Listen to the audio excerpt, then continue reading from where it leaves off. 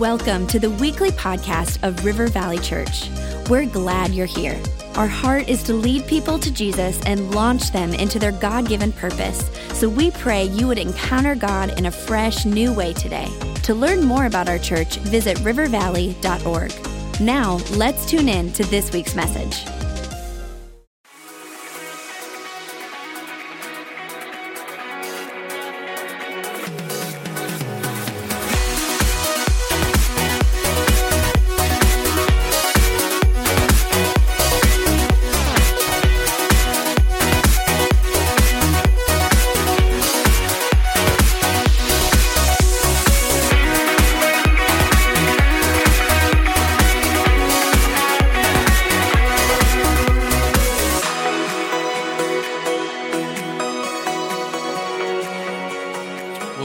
Continuing our series, Red Letter Questions, and I believe there are over 130 questions that Jesus asked in the Bible, and I would just encourage you to take a look at those questions. We are only going to be able to look at 5 or 6, or I'm kind of changing things as we go and looking at different questions, maybe for the last couple weeks, because there's so many good questions.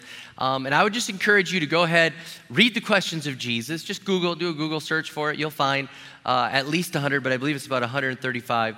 The questions that Jesus asked. It'd be a great devotion time for you to just take time to read those and see what they speak to you and how they challenge you, those questions. Because how many know Jesus does not ask easy questions? Even when he asks an easy question, it's really not easy. Like, I'm thinking about Luke chapter 8, where Jesus says, "Who touched me?" Okay? Seems like an easy question, right? And you can imagine the disciples, Jesus is walking in the crowd and he says, "Who touched me?" And they're probably, like, "Who's up for answering the question? Who's got this one?" Peter's like, "I got this one. It's an easy one. It's an easy one. Lord, the correct answer is all of the above. We are all touching you. Like, everybody's touching you, correct?" And God's like, "No. Somebody touched me and I felt power go out from me. Who touched me?" And Peter's like, "Wrong again." All right. How many know even an easy question from Jesus is not an easy question? And the question we're going to look at today, you can't afford to get wrong. You cannot afford to get wrong. It's too big of a question. It's not who touched me. It's not how are we going to feed these people. This is a big question, and you cannot afford to get this one wrong. Because you have to get it right here on earth. You have to get it right while there are things on this earth distracting you. And you have to settle this question right now. You've got to grab this one. It's got to become part of you. And Jesus says this in Matthew 16, verse 26. He says, "For what profit is it to man if he gains the whole world and loses his soul?" And he doesn't just do one question, he throws in a bonus question right after it that's tied together. And he says, "Or what will a man give in exchange for his soul?" And you got to understand, this is a biggie. This is a heavy. This is one, again, you have to get right.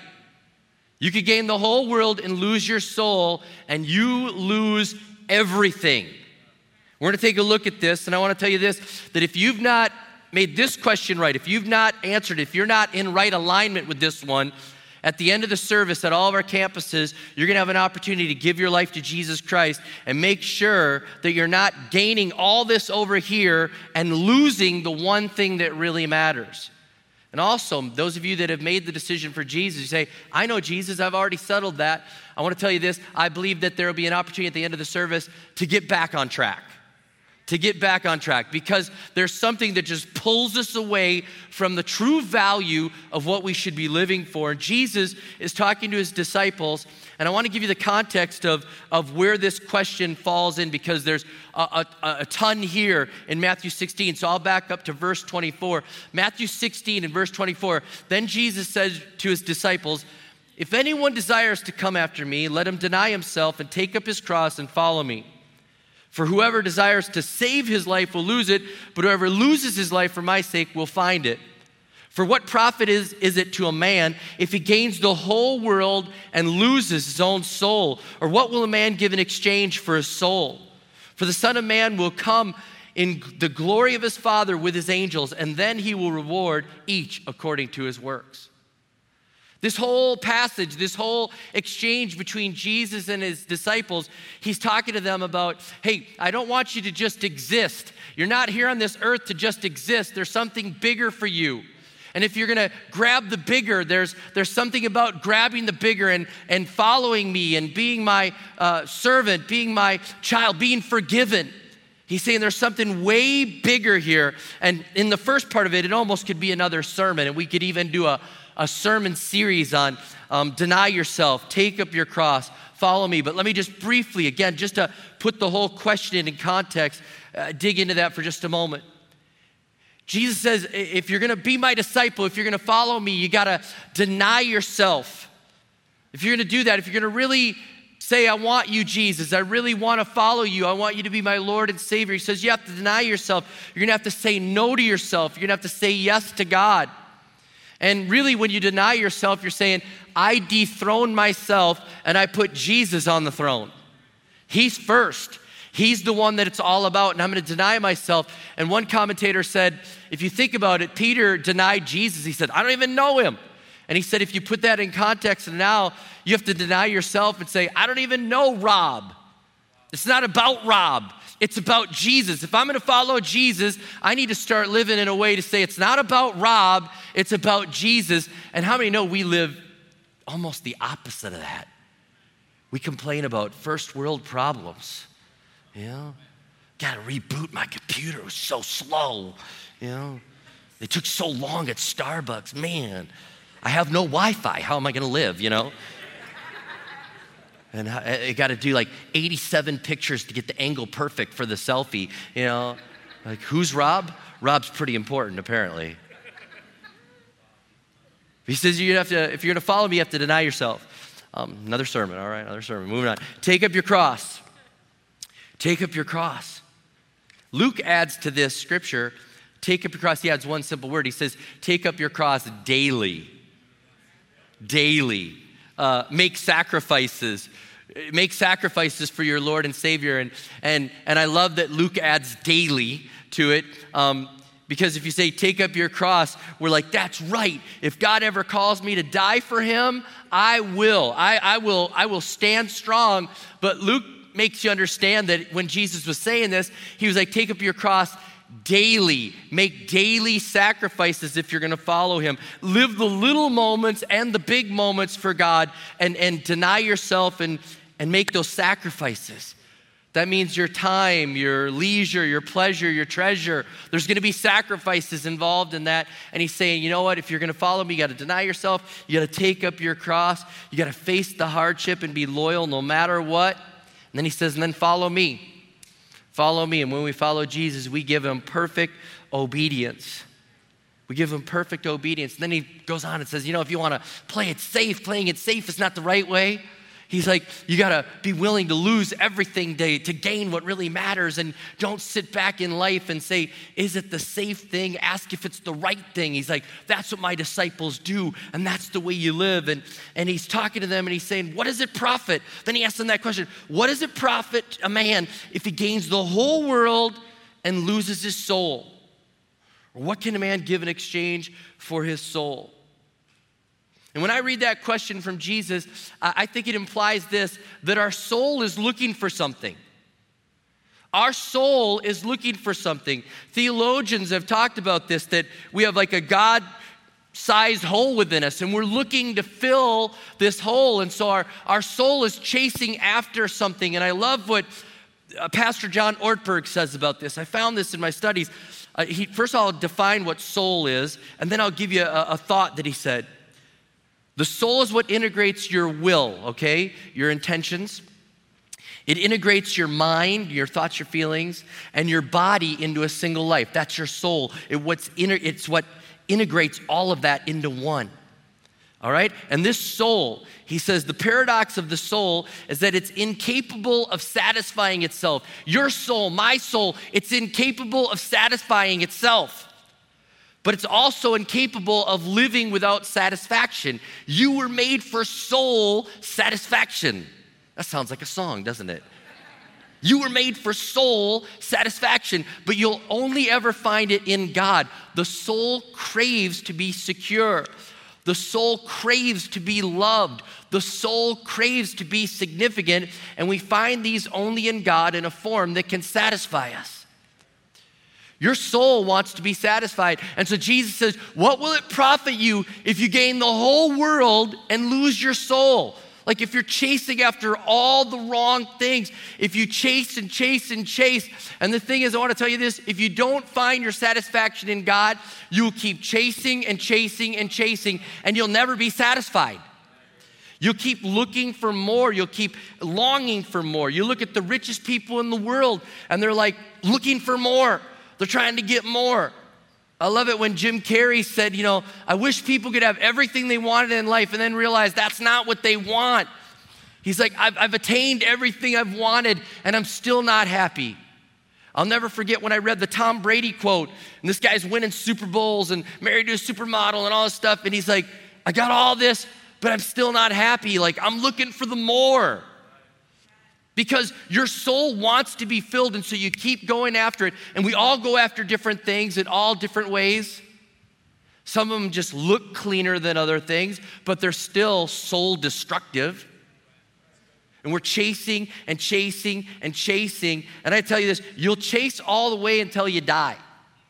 Because your soul just has to be satisfied, so you keep chasing. We don't know how to stop because we can't stop because the soul has to be satisfied. So we keep chasing and chasing and chasing. Even people that get off the grid, they're like trying to get off the grid and do less to be happy, and they're trying to do more of less to be happy. Does that make sense? It's like, I'm so doing less to be happy. I'm gonna do less than less. I'm gonna make my own food and recycle, it's like, and they're still looking for more. You're just made that way. I realize this, like, we don't know how to say enough is enough. We're just gonna chase our whole life, and I can think about in my own life. I'm so glad that I found God. I really am. I'm glad that He found me. I found Him, that we met, that He became my Lord and Savior, because I am like, I go after things, and I don't know how to say, that's enough. I'm like, let's go do more and more and more. And I thank God my wife is keeping up with me. I'm like, do more and more. I just remember back in art class, this is my first revelation that I did not know how to stop. The teacher said, make this mug out of clay and make the mug, and we're gonna put it in the kiln, and we're gonna, do all that stuff, and, you're gonna glaze it and all that. And I was like making my mug, and I had leftover clay, and I'm making a mug for my dad. And I'm like, I got leftover clay. I gotta do something with it. So I made a smile face and eyes on his mug. And I'm like, I got leftover clay. And I didn't know like less is more, you know what I'm saying? And I'm like eyebrows, teeth, ears. It wasn't a mug, it was an alien, you know what I'm saying? I'm like, yeah, and then paint, it's like blue, red, yellow, more paint, more glaze. And the teacher's like, that's enough glaze. I'm like, but we got glaze left over, Pour glaze on glaze, you know what I'm saying? That's an indication of our soul. We're like, I gotta get more, I gotta have more, I'm not satisfied. I need more, I need more, I need more. We keep chasing after things. And I wanna tell you this, the things of this world look better than they make you feel. The things of this world look better than they make you feel. And so you're like, oh, I need that, I gotta have that. And once you get it, it doesn't deliver, okay? And so the question that Jesus is asking is really hyperbole. He's really just, you really can't gain the whole world, but we try, and he's really just trying to say, like, your soul is trying to be filled, and you're gonna chase after these things that won't matter. And he gives us insight into the value of our soul. And here's something I just want to share. I don't think we have a clue how valuable a soul is. I really don't think we have a clue how valuable our soul is, how valuable an eternal soul is that finds Jesus. At the end of service, we clap when people give their life to Jesus, but I still don't even think our clap it even comes close. It's like we don't have a clue how valuable a soul is. I mean, the Bible says we're made in God's image. That's value to the soul. I mean, I was trying to understand, and again, the sermon always works on me before it gets to you. And I was like, God, help me to understand the value of a soul. Help me to understand the value of a soul. And I've got a couple of things here to help you understand, because Jesus is saying, you could gain the whole world, and if you lose your soul, it's a bad exchange. It's a bad exchange. And to understand the value of a soul, something just rather humorous, I guess, in a way, but there's no movie depiction or song depiction of the devil ever making a deal for someone's possessions. It's always a deal for their soul. I mean, you think about it. It's never a movie where the devil says, hey, if you trade me your car, I'll give you a house. If you trade me your car, I'll make you famous. You know, there's never a song, that says, the devil's trading something for a material possession. It's almost as if the world is understood, or the devil understands that your soul's more valuable than you realize. I mean, I think of that great theologian, Charlie Daniels. Devil went down to Georgia. He was looking for a soul to steal. Bet this fiddle of gold against your soul, because I think I'm better than you, right? It's not I'll bet a pile of gold against your pickup truck. It's a soul. There's value, and Jesus sees the value in your soul. You need to see the value. You need to see the value of people that are far away from God, that need to know Him as Lord and Savior. You need to see the value of the least of these. You need to see the value of the people that some people call enemies, and God says they're lost children that I want to reach. There's value in those souls. I mean, I think about Jesus understands the value of your soul. Think about this. God did not send Jesus to this earth to mine for diamonds. Jesus didn't go to his disciples and say, hey guys, I'm here, I got some insider information. I know where God buried the gold. I know where the diamond mines are. We're all going to South Africa. Come on, let's go. They got some in India too. Thomas, you go get them. I mean, he's not like that. He's not thinking that. He doesn't come for gold or diamonds. God sends his son for souls, to redeem us, to set people free. It's almost like God's like, why would I ever come to earth to get more pavement for heaven? Revelation 21 talks about that. The streets are paved with gold. He's like, why would I do that? There's no value there. And yet we chase our life. We try to gain gold and diamonds and stuff and status and things and popularity and power. And Jesus is like, no, you don't understand. The thing that matters is souls. The thing that matters is lost people. And Jesus comes to this earth and says, I'll make you fishers of men. I'll show you what's really valuable. He looks to the harvest. He sees the people. He says, the harvest was plentiful. The laborers are few. Pray the Lord of the harvest that he'll send forth laborers. Like, this is what it's about. It's about souls. It's about people. They matter. And if you can understand the importance of the soul when you realize people, 1 Peter 1, 1 Peter says this, he says, for you know that it was not with perishable things such as silver or gold that you were redeemed from the empty way of life. I mean, isn't that amazing? It was an empty way of life, chasing after things. He says, let me read this again. For you know that it was not with perishable things such as silver or gold that you were redeemed from the empty way of life handed down to you from your ancestors, but with the precious blood of Christ, a lamb without blemish or defect. I mean, it's an amazing thing. Every depiction we have is the devil is trying to trade stuff for your soul, and Jesus is saying, I'm trading my life for your soul. Do you understand how valuable your soul is? Do you understand how valuable you are? It's an amazing thing that God would send his son to die for us. We're unworthy. And yet he sends us his son. He says, you're valuable, you're loved, there's grace. Wow, mind-boggling. Just to realize this, what it's taken. And I want to tell you this, nothing you could ever gain is worth your soul being lost. Nothing. You to have Jesus is everything. When you think about it, he's saying, what would it profit you if you gained the whole world and lost your soul? And if you understand, if you don't know Jesus as your Lord and personal Savior, the Bible says you'll be separated from God. The Bible says that there's a place prepared. It wasn't even prepared for people. is prepared for the devil and his angels called hell. This church believes that that place exists. Where it is, I don't know. But I was reading this, and I'm going to read it to you from Spurgeon, because I even wrote in my notes, like, to read it to you. It's, when I was studying, I was like, I don't think you'll have the courage to say it as hard as he did. And so I'm going to read it to you. I'm going to challenge my own self. It's not worth it. It's not worth it to gain everything and be separated from God. And I'll read what he says. He says, there is a place, I do not know where it is. It's somewhere, not in the bowels of this earth, I trust. For that were a sad thing for this world to have hell within its bowels. But somewhere, perhaps in a far-off world, there's a place where the only music is the mournful symphony of damned spirits, where howling, groaning, moaning, wailing, and gnashing of teeth make up the horrid concert. There is a place where demons fly swift as air, with whips of knotted burning wire, torturing poor souls, where tongues on fire with agony burn the roofs of mouths that shriek for drops of water, the water that's all denied. There's a place where soul and body endure as much of infinite wrath as the finite can bear,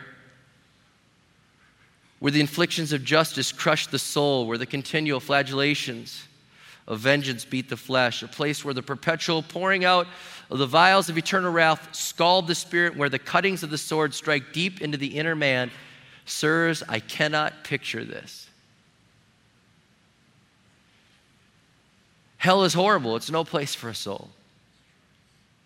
It's no place for a soul. And Jesus is saying, I died so you could have eternal life. I paid the price so that you could have forgiveness. Anything you're chasing isn't worth it. Anything you're chasing isn't worth it. If you don't know Jesus, anything you've been chasing to satisfy your soul isn't worth it. It's never going to fill it. Only Jesus.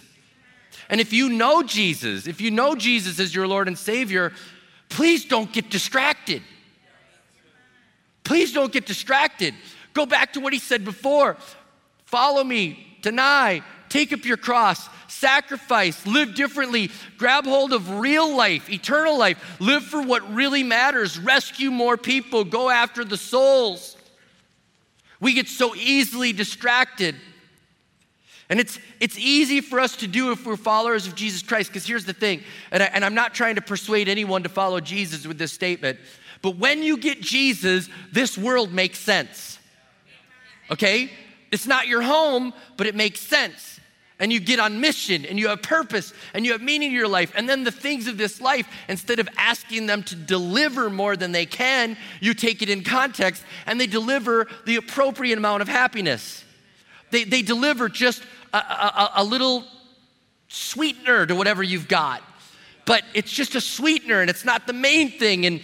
And all of a sudden, life becomes so much more enjoyable, and it's just, you find pleasure in the little things, and God can speak to you looking at a flower and seeing a child smile, and you just have these God moments, and all of a sudden this earth just takes on a whole new level of joy to it, but it's not your home, and it doesn't, you're still longing for more, and you say it's all about Jesus. But I want you to understand that. And in that context of getting Jesus and having your eternity settled and having purpose, all of a sudden this life you can get distracted easy. It's like we're all spiritually ADD. How many know what I'm talking about? Like, Jesus, you're everything, and that car too. Jesus, you're everything, and that new set of clothes. Jesus, you're everything, and the cabin. We're just like, we're ADD, all right? And there's nothing wrong with things. Those things are there, and God's made everything for our good pleasure. And in context, man, we can live this life and enjoy it. But we should be longing for more, and we should be trying to get people to change their trade-off. It's a bad trade to trade things of this earth and lose your soul. And so all of a sudden you're back. And when you have real life, when you have real meaning, all of a sudden, how many know that money has meaning? Money has meaning. Now, instead of just money for stuff, money can make a difference. We can make a difference in Louisiana. We can make a difference in Swaziland. We can make a difference, in Spain. We can make a difference around the world. 210 missionaries we're supporting, 8 campuses, and all of a sudden we're growing. We're reaching kids. We're sending teens around the world to be on part of Kingdom Builder. Money has meaning, and all of a sudden, man, you're making a trade, and the world's like saying, man, that's a bad trade. And you're like, no, you don't understand. This is a good trade.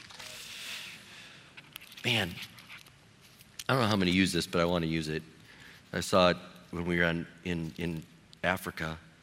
I was walking by a store, and it said, Bank of Zimbabwe. And I didn't know this about Zimbabwe, but in 1980, the Zimbabwe dollar was equivalent to an American dollar, all right? A dollar for a dollar. And then hyperinflation hit Zimbabwe, and they went crazy. And I have here a $50 million bill, a $500 million bill, a $10 billion bill, a $20 billion bill. And if that's not enough, here's a $50 billion bill. 50 billion. How did you buy groceries? Because their economy went like crazy. And the thing that I was realizing as I looked at these notes and I was like, I'm buying those notes. That's got to be something for me. God was like, hey, invest what you have in what really matters, souls. Man, someday that all could be gone. Hyperinflation could hit. This could happen. Invest it while you can. Be a kingdom builder. Tithe. Do whatever you can. And don't chase after the things that don't matter. Take what you have and give for what matters. Amen. I can tell you this, when you're living for what really matters, all of a sudden, money is just a tool that you can exchange to help people find Christ. And you're like, man, this is awesome. I will make all I can. I'll keep what God lets me. I'll give all the rest, and I will really live. Wow, that's grabbing a hold of it. And I'm telling you this, when you really have life, when you really get it, when you grab hold of God and you've made this exchange, you say, it's not, my soul will not be satisfied with things of this earth, but it's going to be satisfied in Christ. I'm telling you, again, your hours make sense. Your sacrifice makes sense. Your suffering makes sense. And again, whatever it costs you to follow Jesus, it's an amazing deal. Whatever it costs you. Whatever it costs you. Disciples are like, hey, we left homes and this and that. Whatever it costs you to follow Jesus, it's an amazing deal. And I will guarantee you this, within moments of getting into eternity, you will say, it was worth 10 times, 100 times, 1,000 times, 1,000,000 times, 1,000,000,000 times, 50 billion times. You will, the moment you get into eternity. So if that's going to be your reality then, let's grab a hold of the reality now. Let's take a look at that question. What does it profit a man to gain the whole world and lose his soul? What could you give in exchange? You can't give anything in exchange. But here's the thing. Jesus gave his life in exchange. And he said, you can have forgiveness. You can have eternal life. You can stop living for what will never fill you with what will never satisfy you and really find life. So here and at all of our campuses, I'm going to ask that we'd bow our heads right now and have this moment. We're going to have a moment now to be able to give our life to Jesus Christ, to say, I want to make this exchange. My soul can only find satisfaction in Jesus Christ, and I want to make this exchange right now.